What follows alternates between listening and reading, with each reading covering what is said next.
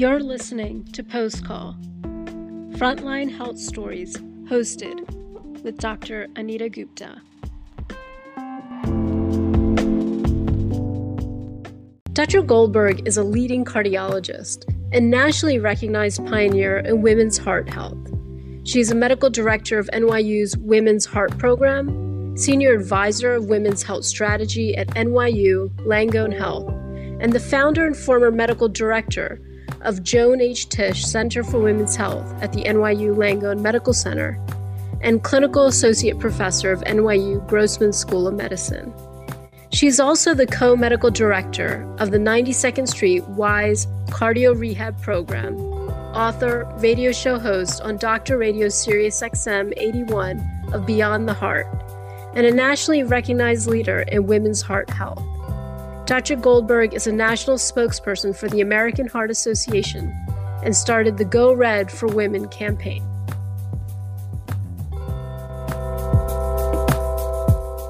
So today we're going to talk about telemedicine and what you need to know. And as you know, COVID-19 has brought telemedicine to the forefront of patient care. And at this current time, patients are really looking for answers. And I know you are working in New York City closely with patients. And I would love to get your take on telemedicine, telehealth, and what patients really need to know right now and how you're managing it. Well, I can say from what our experience is that healthcare delivery pretty much changed overnight with the COVID-19 pandemic. In fact, when the decision was made to shelter in place and everyone go home and elective procedures were canceled, we got our telemedicine program up at NYU within a few days. And from going to our virtual urgent care that had already been running with a few hundred calls a week, we went into the thousands. And what happened was we organized the doctors to come in.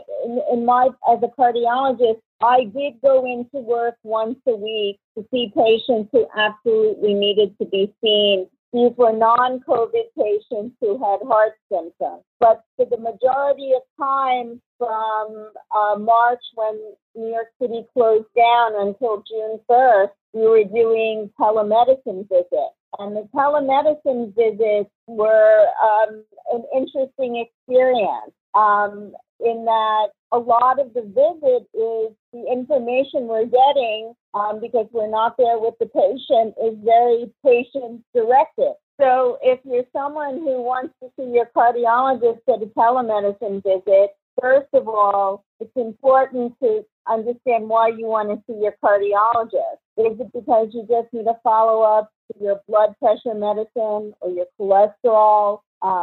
Is it because you have symptoms, particularly if you're having symptoms that are concerning like chest discomfort, shortness of breath?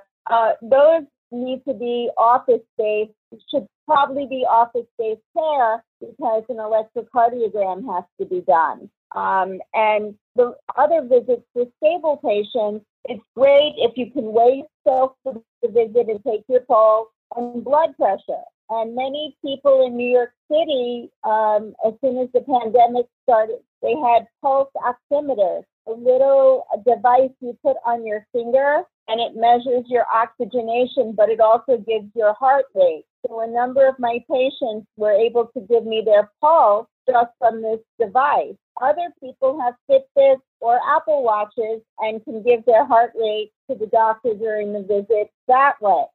Additionally, many people have home blood pressure machines, and that's a really helpful piece of information so that you can make the visit more valuable and your doctor can help make decisions with you about your blood pressure medicine and other testing you might need. So, you talk about stable and unstable patients and the use of telemedicine. When should patients go into the office and when should they opt for a telemedicine visit? Okay, so when a stable patient means someone who doesn't have any symptoms but is treated for a chronic medical problem like high blood pressure, high cholesterol, diabetes. There are patients who have heart failure who are stable on medicines that often nurses telephone to ask how they're feeling, and they give the nurses their weight. So this is a good group of people to do telemedicine visits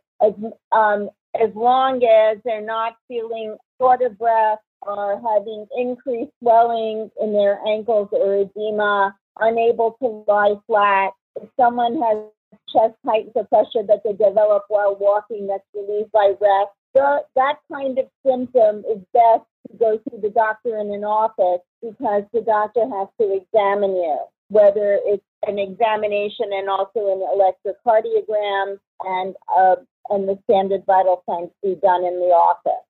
There are some other visits that are outside of cardiology that lend themselves to telemedicine visits, like people who are seeing psychologists, social workers for therapy.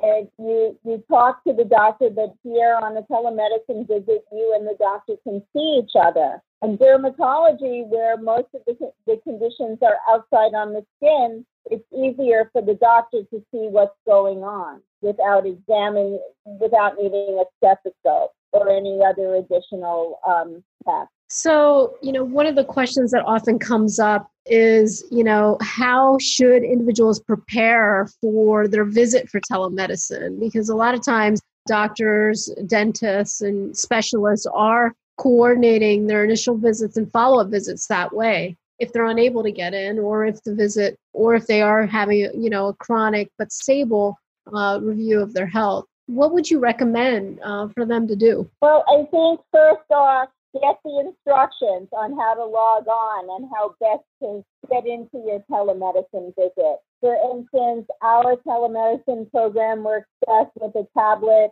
or a smartphone, and the connection is not as good when using a laptop computer or a desk or any computer, a PC. So I think it's really important to learn how you log into the visit and get a phone number in case you're having difficulty or don't understand the instructions. You want to make the visit as smoothly as possible for the patient and not make it a stressful experience. I think it's always best for the person to weigh themselves the morning of the visit, take their blood pressure and pulse if they have the ability to do that. So a lot of questions that come up are about precautions, given COVID-19, when they do go in, say, for an actual doctor's visit instead of a telemedicine visit, what is the precautions that you recommend, or at least that in general that you're seeing patients are doing at this point?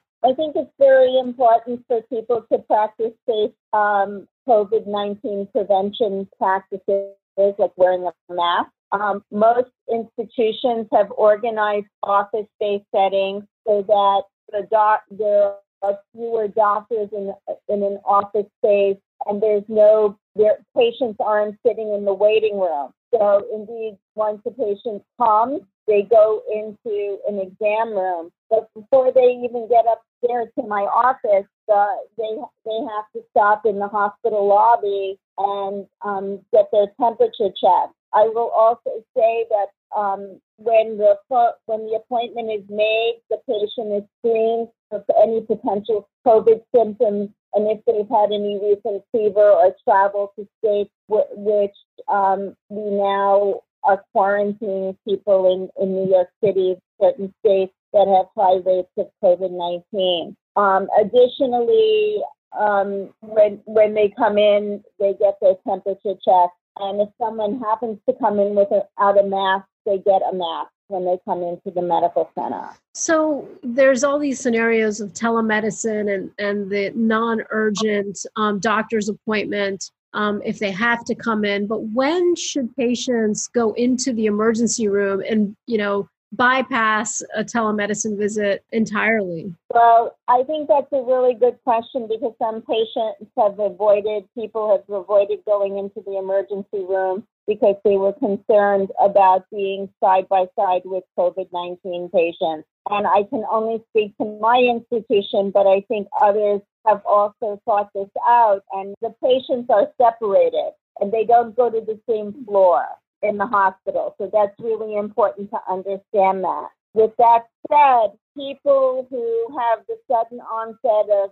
pressure or tightness in their chest that radiates the arm, neck, or jaw, if they have symptoms of fainting, if they're extremely short of breath, where they're not able to talk without even making a move, then you really need to go to a hospital. If you're someone who has another condition where you're bleeding or you're coughing or vomiting up blood, you really need to go to the hospital because those are considered medical emergencies. Right. And these are really important points. I mean, as you know, many medical organizations have issued recommendations, on their website, the American Academy of Pediatrics, the American College of Allergy and Asthma and Immunology. But, the most important is really that those precautions are still in place, right? And if they precautions are still in place. Yeah. And they're going to be in place for a very long time. Right. And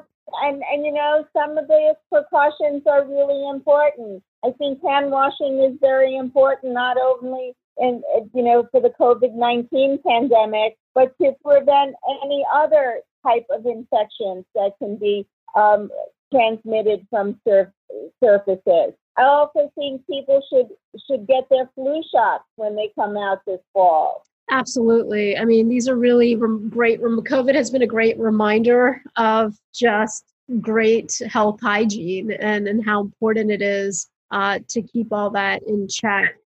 Are there any last thoughts that you have for individuals who are out there right now trying to make a decision on which appointments they should keep and which ones they should hold off? Well, I think a good piece of advice is to contact the office, which is what my patients have been doing. They can either contact the office by phone or through the secure patient portal of our medical records system. And they'll say, Dr. Goldberg, I'm scheduled for a follow-up visit. Many of my patients are really prepared when they write that message. They say, this is a follow-up visit. I'm feeling well. I've been exercising. Many of my patients have been eating healthier because they haven't been going out to restaurants. Right. And again, I think, you raise a good point about exercise and also the issue about stress. Is there any particular points that you want to mention about that right now? Well, I think when you live in a city like New York City and you're used to going to the gym and you realize that you have to alter your exercise practice, it's important to know that you should be masked and keep your distance. You can walk out and take a walk, but you really shouldn't walk in a crowd. In New York, and I've seen this in myself, New Yorkers tend to walk really quickly, and I really slow down until I pass by people because you don't want to be in a crowd. And it's also disappointing when there happens to be people who are not practicing safe practice. Right. And again, we have to always think about our society, our community, and protect each other. And we've realized now how connected we are. I agree with you so much on that. We are very connected. This is a health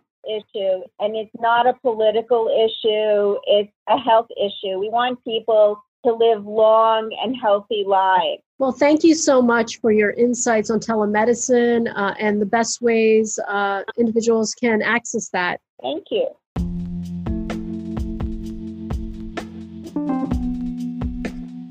Thank you for joining Post Call.